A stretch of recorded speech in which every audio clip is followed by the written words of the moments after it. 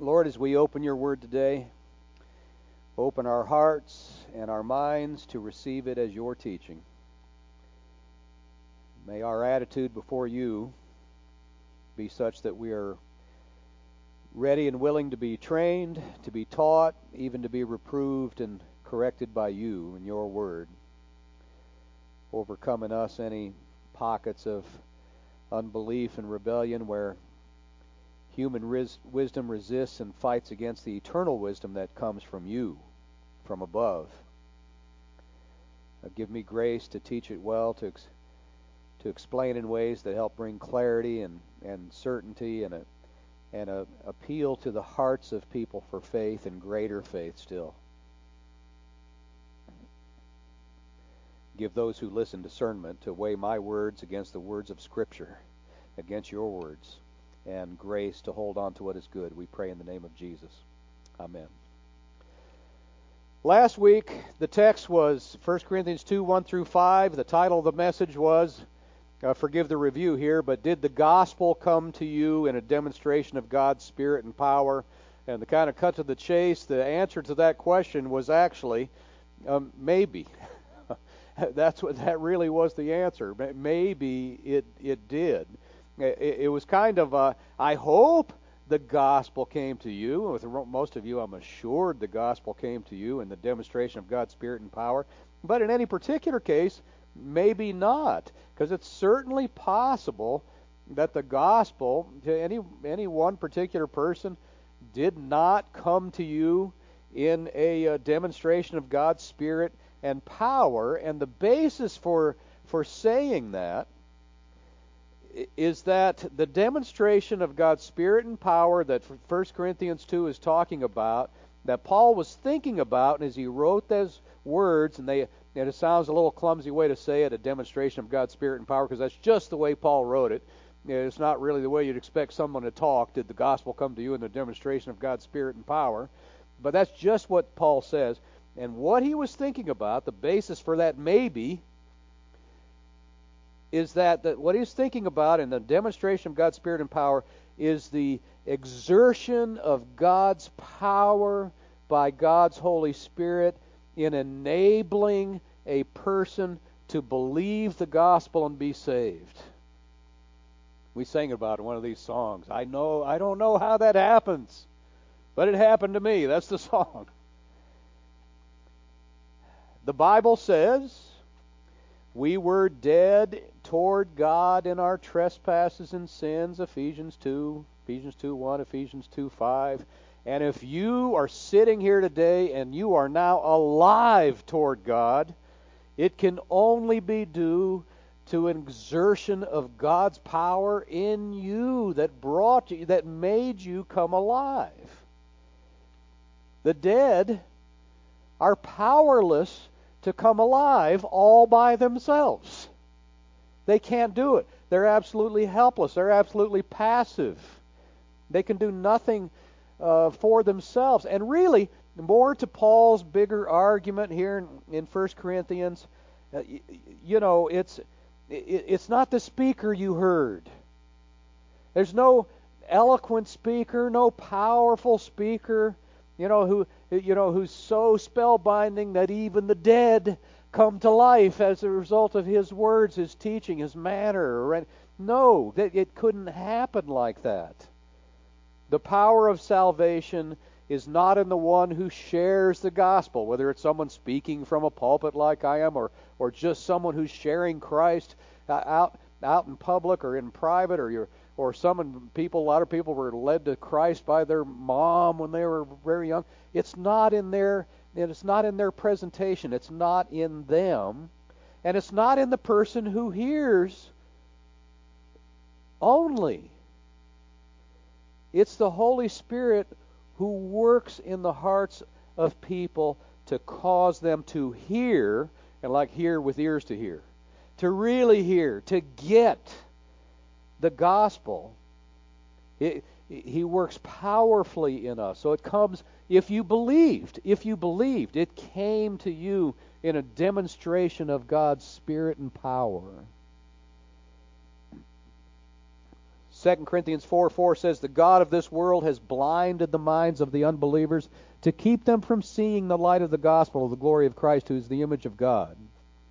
Well, if you're here this morning, and you really could, we didn't sing this song this morning, but if you could sing from your heart and you mean it, "I once was blind, but now I see," then this has happened to you. The gospel did come to you at some point in a demonstration of God's Spirit and power. There was a time when you heard the gospel and it worked powerfully in you, and the scales fell from your eyes, like Saul, soon to be Paul. It was like that. You could see it in a way you couldn't see it before.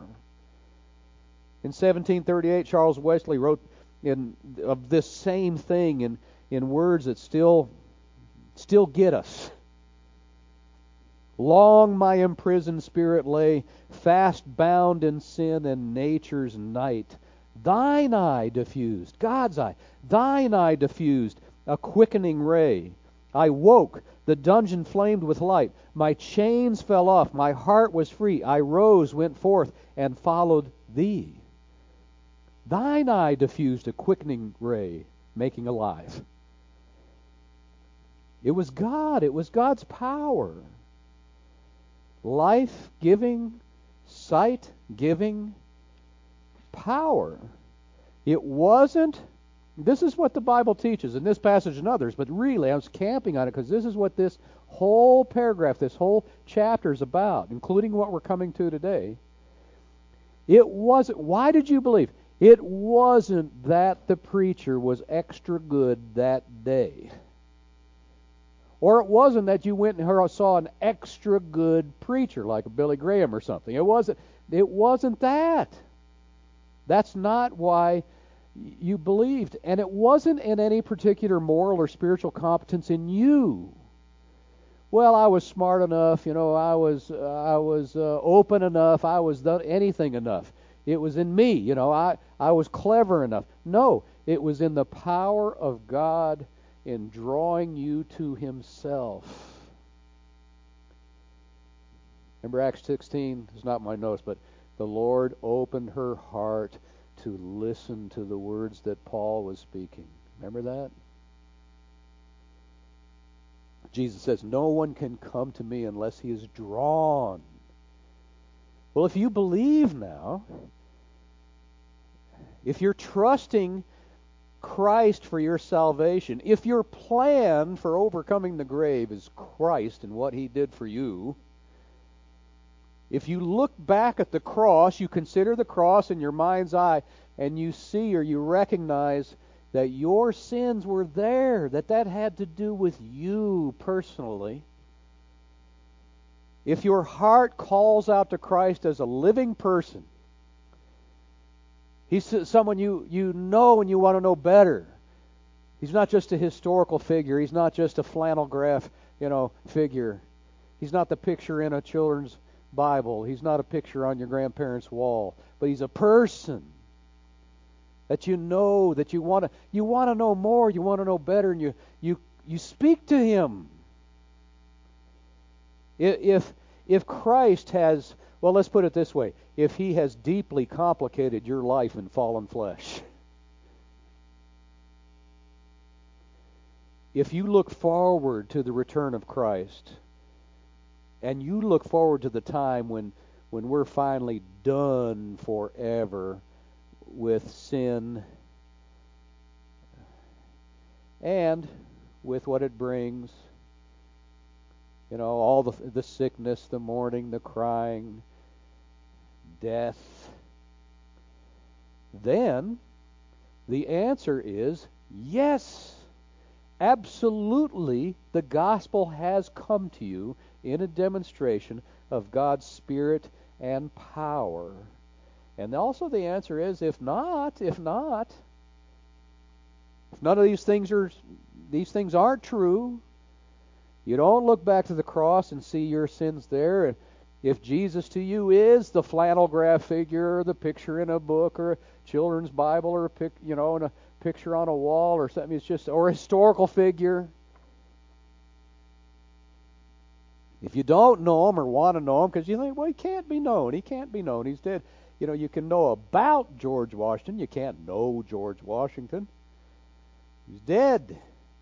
If that's the way Jesus is to you, then no. Though you may have heard it lots of times, and the speaker might be good or might be bad or might be boring or might be thrilling, but if you haven't believed, no matter what it was like when you heard it, the many times or maybe the best time when it was really done well, no, the gospel did not come to you in a demonstration of God's Spirit and power, but it still may, and it will. It's a great mystery, but it will, if you will, while you still have life and breath. Well, this week, I'm kind of moving on to the next paragraph in 1 Corinthians 2, really the rest of the chapter, first paragraph or two, but the question is, do you have the mind of Christ? That's going to come up at the very last verse. Do you have the mind of Christ? And where we've been so far is a clue to what the answer is going to be. And you know what it's going to be? It's going to be maybe. Maybe. Maybe you have the mind of Christ, whatever that means. We'll talk about what it means. But maybe you don't. I may take a verse of Scripture away from you today. You know what I mean. It happens sometimes. This is what it happens sometimes. I'm talking about taking a verse away.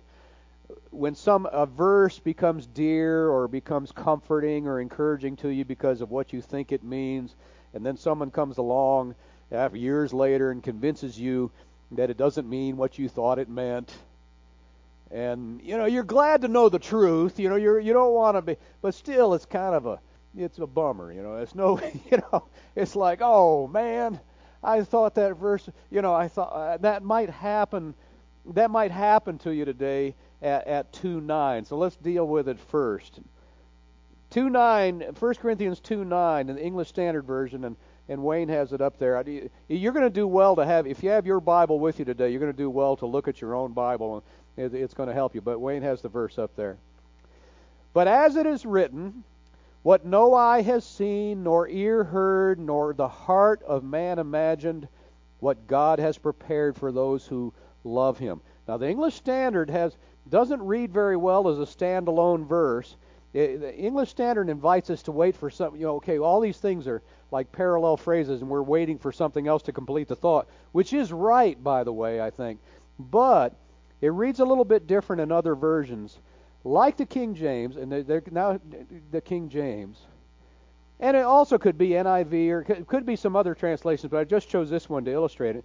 But as it is written, eye hath not seen, nor ear heard, neither have entered into the heart of man the things which God hath prepared for them that love Him. And many Christians read that verse in isolation and see a reference to heaven there, the glories of the hereafter. And one of the reasons I think they do, and kind of invites us to do that, is because of that word prepared. And it just reminds us of John chapter 14, where Jesus says, "I go to prepare a place for you." And this word, this verse has prepared. So we're predisposed to think of it, a place prepared for us, and this thing, all the things which God hath prepared for them that love Him, they seem similar.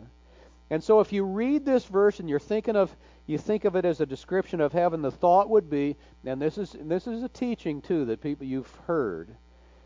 We really see this is what heaven is. So we really can't say a whole lot about what heaven will be like, and we can't put much content to it because the heart of man, we can't even imagine. It's not in us to even imagine what heaven's going to be like. We just know it's going to be unimaginably glorious. We can't even talk about it really very much until we get there, because it's just, that nothing is, eye hath not seen nor ear heard, neither have ever entered into the heart of man. So we don't know. We don't know what it's like. It's just going to be unimaginably glorious. that's a thought that comes to mind for some folks when they read this verse. But we can know that interpretation is wrong for two reasons, and there's a big reason and a little reason.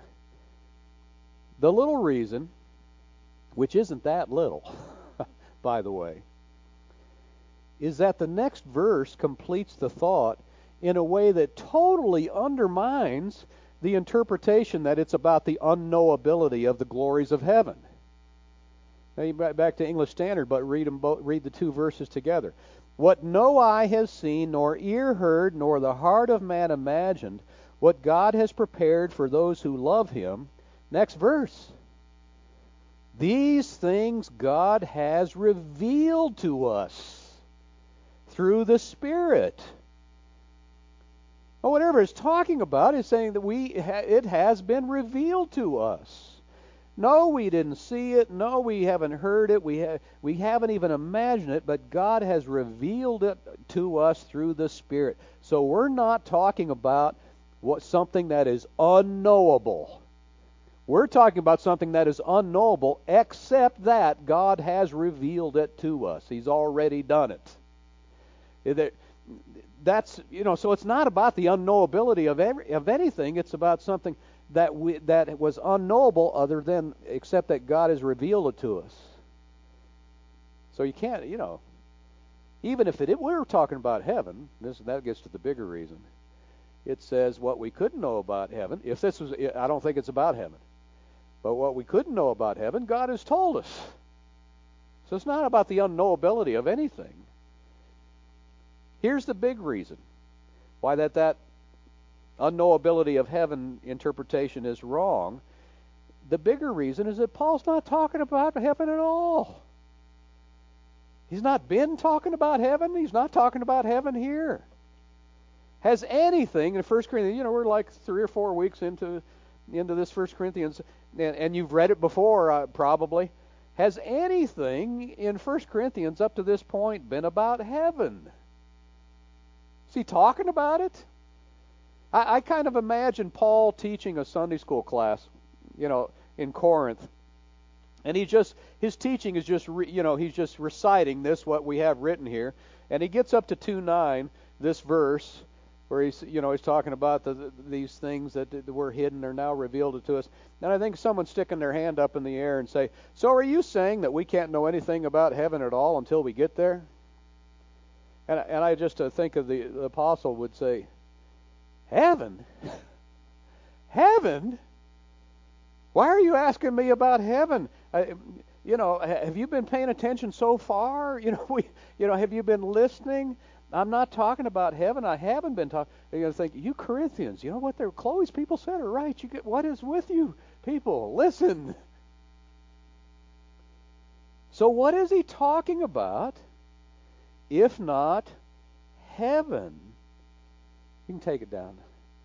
He is talking about the wisdom of God embodied in the gospel of Jesus Christ, which now, in his historical context, which now has been revealed through the teaching of the people like himself and Apollos and Peter and others. And it has been revealed by God personally to everyone who has believed. The wisdom of God embodied in the gospel. And let's walk through the passage, and starting at the beginning of the chapter, just to see the context. I'm just going to read the first 5 verses. And Wayne, you can put these up and leave them up as we go through. He says, and I, when I came to you, brothers, did not come proclaiming to you the testimony of God with lofty speech or wisdom. I decided to know nothing among you except Jesus Christ and Him crucified. And I was with you in weakness and in fear and much trembling, and my speech and my message were not in plausible words of wisdom, but in demonstration of the Spirit and power, so that your faith might not rest in the wisdom of men, but in the power of God.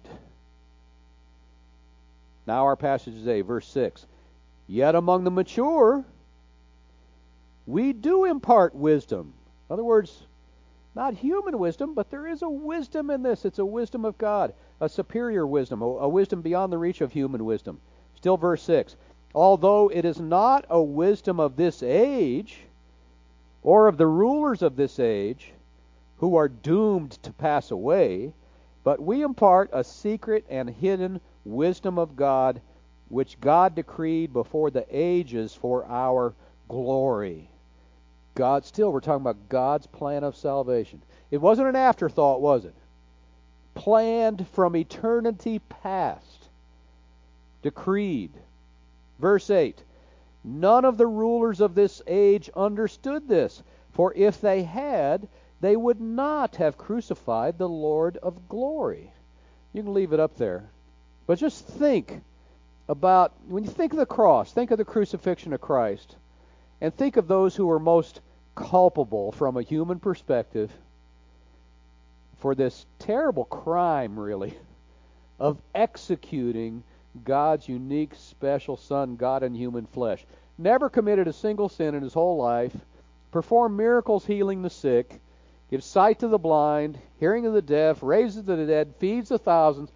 Think of those who made the calculation, then that this man needs to be publicly humiliated, abused, and executed. Well, certainly the Pharisees, right? The Pharisees, the scribes, the priests, right? Certainly they're culpable. Religious leadership of Israel, they're the instigators. They were the orchestrators of the whole thing from beginning to end. They were the ones who got it rolling, right? They had to co-opt the Roman authorities, but they were really behind it. There was no one as a group more learned, more educated, more socially advanced. They were the elite. They were, in many cases, wealthy,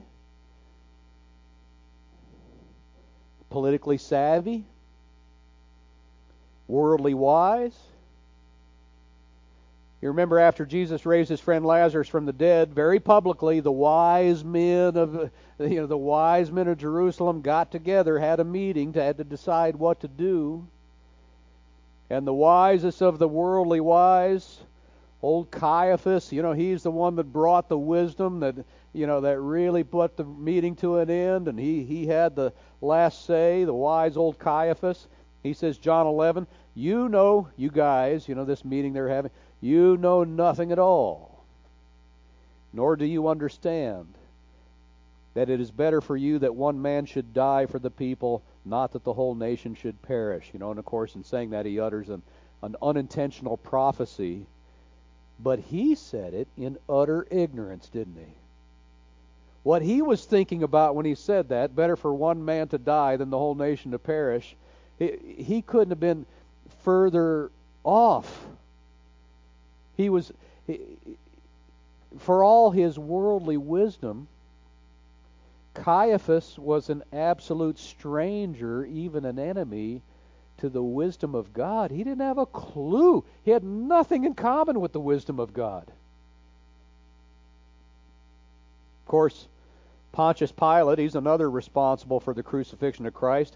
He's the only one who could give the order, and he did.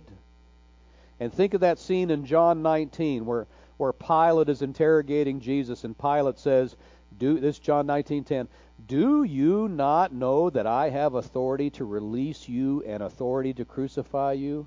And think of that.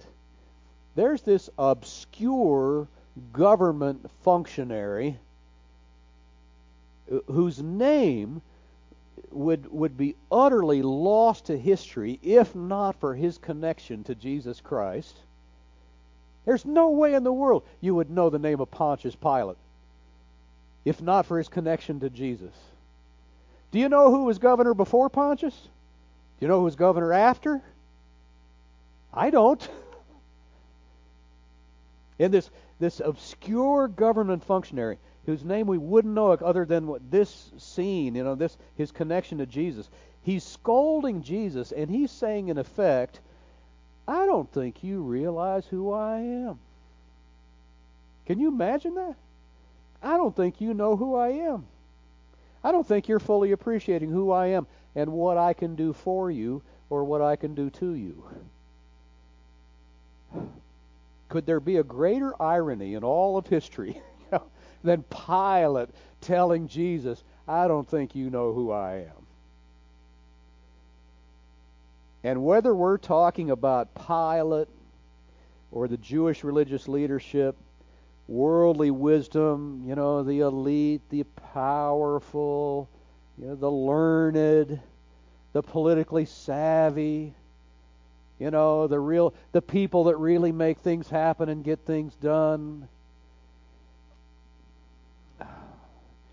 It was no help at all in recognizing Jesus for who he is, or in recognizing what God was doing through Jesus' life and his death and his resurrection from the dead.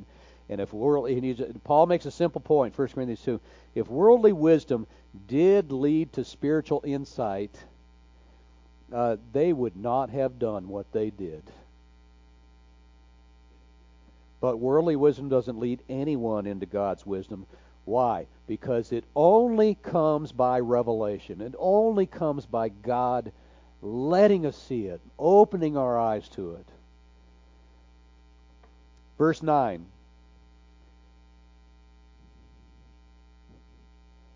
But as it is written, what no eye has seen. You see what the context has been? Here we come to this verse.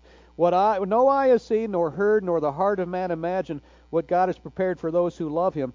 These things God has revealed to us through the Spirit. Once again, don't stick your hand up and ask a question about heaven. It's the gospel. And how does this work? Middle of verse 10. For the Spirit searches everything, even the depths of God. For who knows a person's thought except the spirit of that person which is in him? In other words, you alone know the thoughts of your own mind. You have immediate knowledge of what's going on in your own mind. You know your thoughts, and it remains absolutely hidden to everybody else. You know. And that's the way it is with God. God's Spirit knows. So also, verse 11, no one comprehends the thoughts of God except the Spirit of God. Now we have received not the spirit of the world, but the Spirit who is from God, that we might understand the things freely given us by God. How can we understand, receive, believe, rest in? How can we take hold of the thoughts of God? It's only because God's made us sharers in his Spirit, who reveals these things to us. And he's verse 13, and I think the we here is people like Paul and Peter and Apollos, and even, by extension, people like me here today, or even you when you share the gospel with someone. We impart this knowledge, this insight, impart this in words not taught by human wisdom, but taught by the Spirit, interpreting spiritual truths to those who are spiritual. And those who are spiritual being those people who also have been given this who have been allowed to tap into this, this Holy Spirit of God who knows the thoughts of God, that we might understand these things. Verse 14, the natural person, that's just us, how we came into this world, natural. Nothing supernatural about us. Not someone who hasn't shared in this, who hasn't been given to tap into this mind of God. The natural person is only operating on a no human level, does not accept the things of the Spirit of God, for their folly to him, and he is not able. Wow. He is not able to understand them because they are spiritually discerned. He doesn't have a category for it. He doesn't have a way to understand it. He's trying to. It's like he's trying to understand Chinese, but he doesn't know Chinese. He doesn't have that. It's not quite like that because you have to learn Chinese. This is something that's given to you. So the metaphor breaks down. But remember the quote from the intellectually brilliant, worldly wise philosopher Friedrich Nietzsche, died in 1900. I quoted a couple of weeks ago. I think 2 weeks ago. But he says how about Christian faith, about the Christian God, about the Christian believers, how foolish and imbecilic to follow one who died and then to claim that death is victory. There's foolishness and there's foolishness, he said. There's madness and there's madness. But to call death victory is the ultimate madness of all. This is a pathetic deity, and he's followed by a pathetic people. It's foolishness to him. Verse 15, the spiritual person, the one who has the Spirit, the one who has a capability, he judges, which means he discerns or he weighs. Not judges like judgmentalism. He discerns, he weighs all things, but he is himself to be judged by no one, and I say by no one else, like by the natural man. In other words, like the Nietzsche quote, for all his intellectual brilliance, for all his education, for all his worldly wisdom, Friedrich Nietzsche was absolutely out of his depth in passing judgment on your faith in the crucified Jesus, in crucified and risen Jesus. He's because he doesn't know, he doesn't have something you have that enables you to receive, believe, trust. He's got scales over his eyes that you no longer have. There's something alive in you that's not alive in him.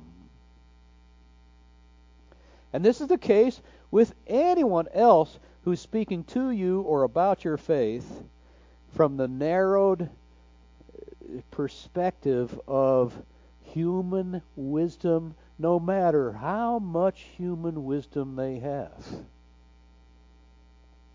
Because you have something they don't know anything about and cannot know unless they, too, lay down that human pride and receive from God what only God can give. They don't get it because they don't got it.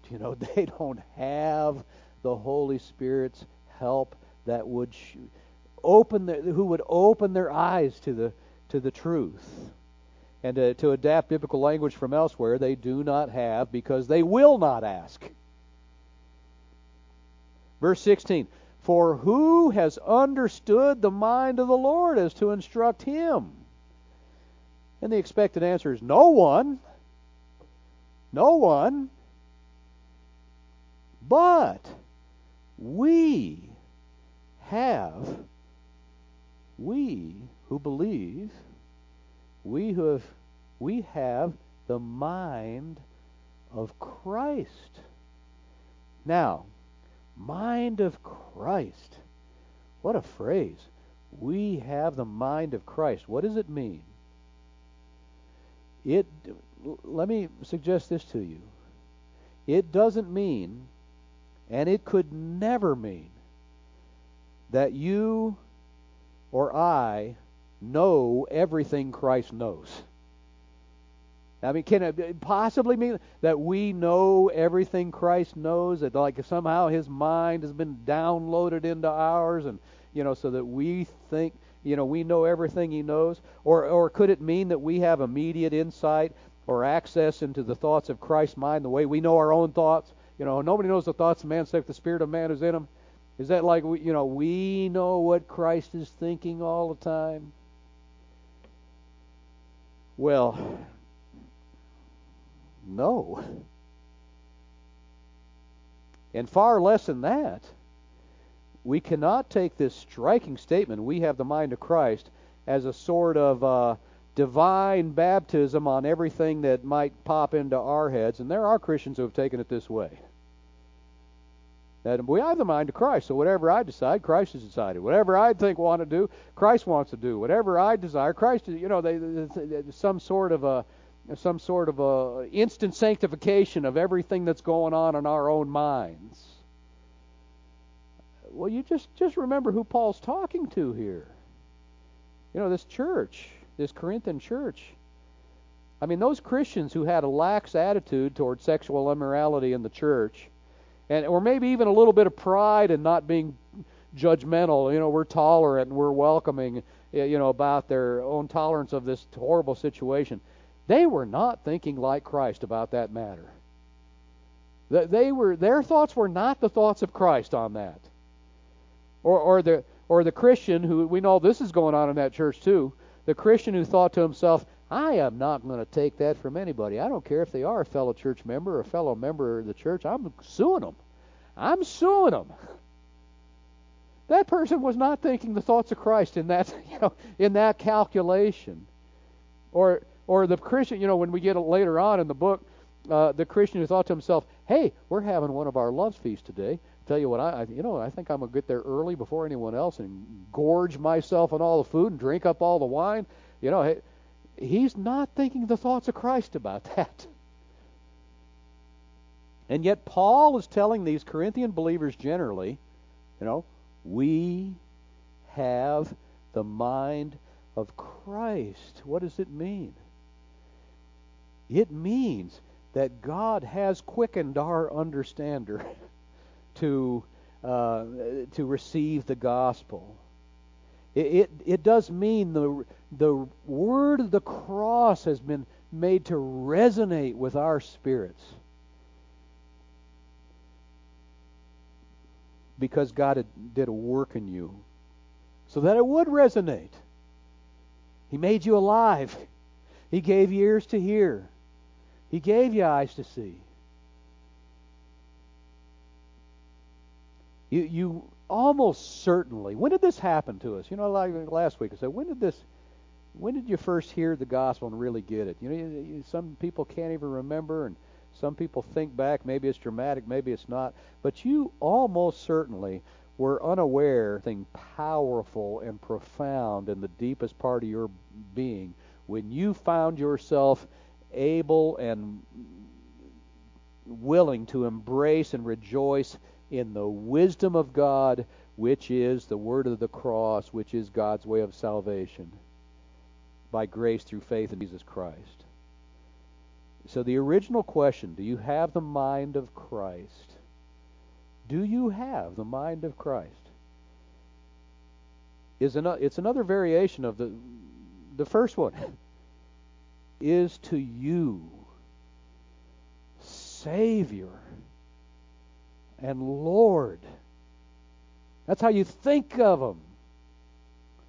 If He's Savior and Lord to you, and not, like I said, not just a historical figure like George Washington or something, or a legendary figure like Paul Bunyan, or a picture on a wall, or a picture in the back of a children's Bible or on the cover or something like that.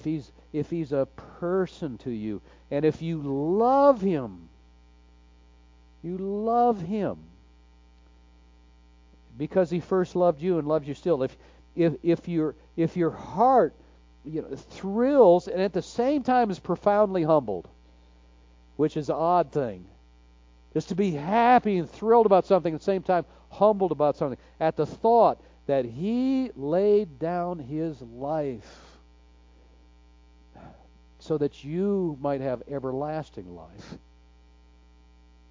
If you want to and are really coming to love what Christ loves, desire what Christ desires, grieve at what Christ grieves at,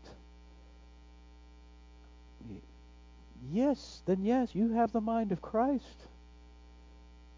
You didn't grow into it, you didn't develop it, you were given it. In other words, if you are a Christian, then yes, you have the mind of Christ. It's been given you.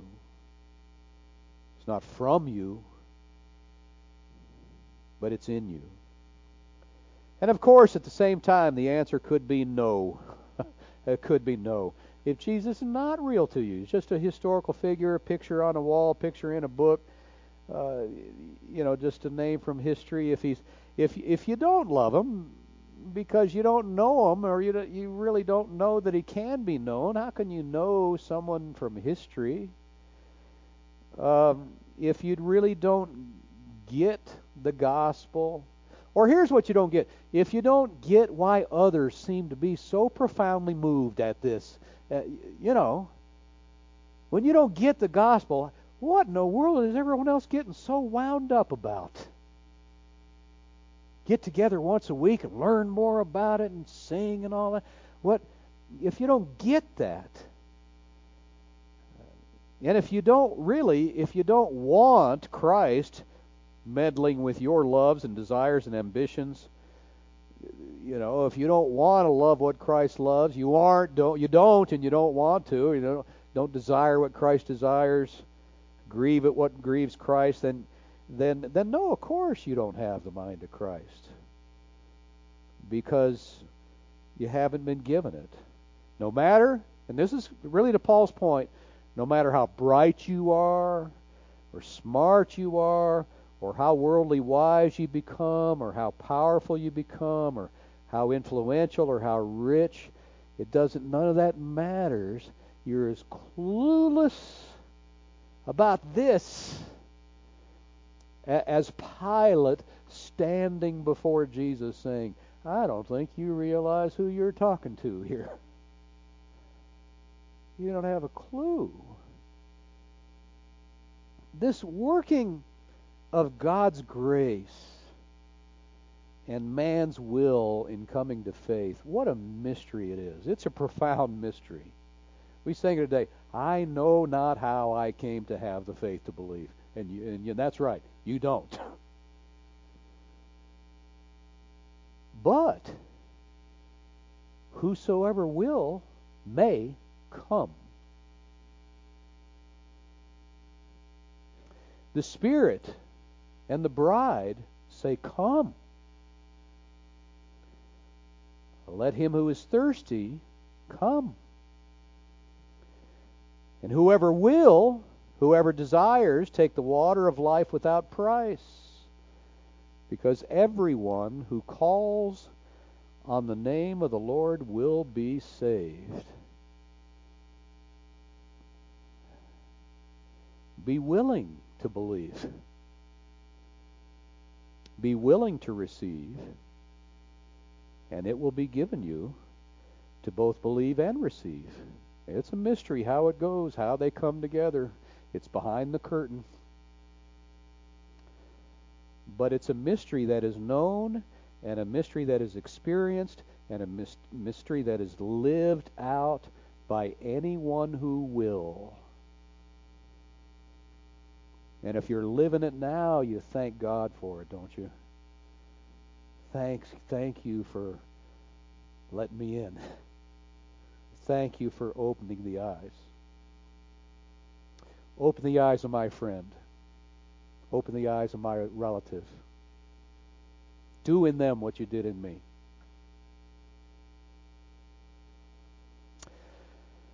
Lord, may we who believe remember this morning that we did not believe because of our own cleverness, our own righteousness, our own wisdom, but because of your grace toward us. You made the spiritually dead to become spiritually alive. You made the spiritually blind to see. You made us partakers of your nature. You made us sharers in the mind of Christ. You let us know what we could never have known apart from the powerful working of your Spirit in ours. May our lives in the week to come and for the rest of our lives be a fitting response to what you've done for us and what you've done in us and what is yet to come. Let the mind of Christ inform us, remind us, guide us, rebuke us, correct us. May Christ increase and ourselves decrease. May we lose our lives in Christ that we might find them again in Him. And do in others what you have done in all who truly are in Christ. Quicken the spiritually dead. Give sight to the spiritually blind. Let those who are wise in their own eyes drink from your wisdom, which is Christ and Him crucified. We pray in His name. Amen.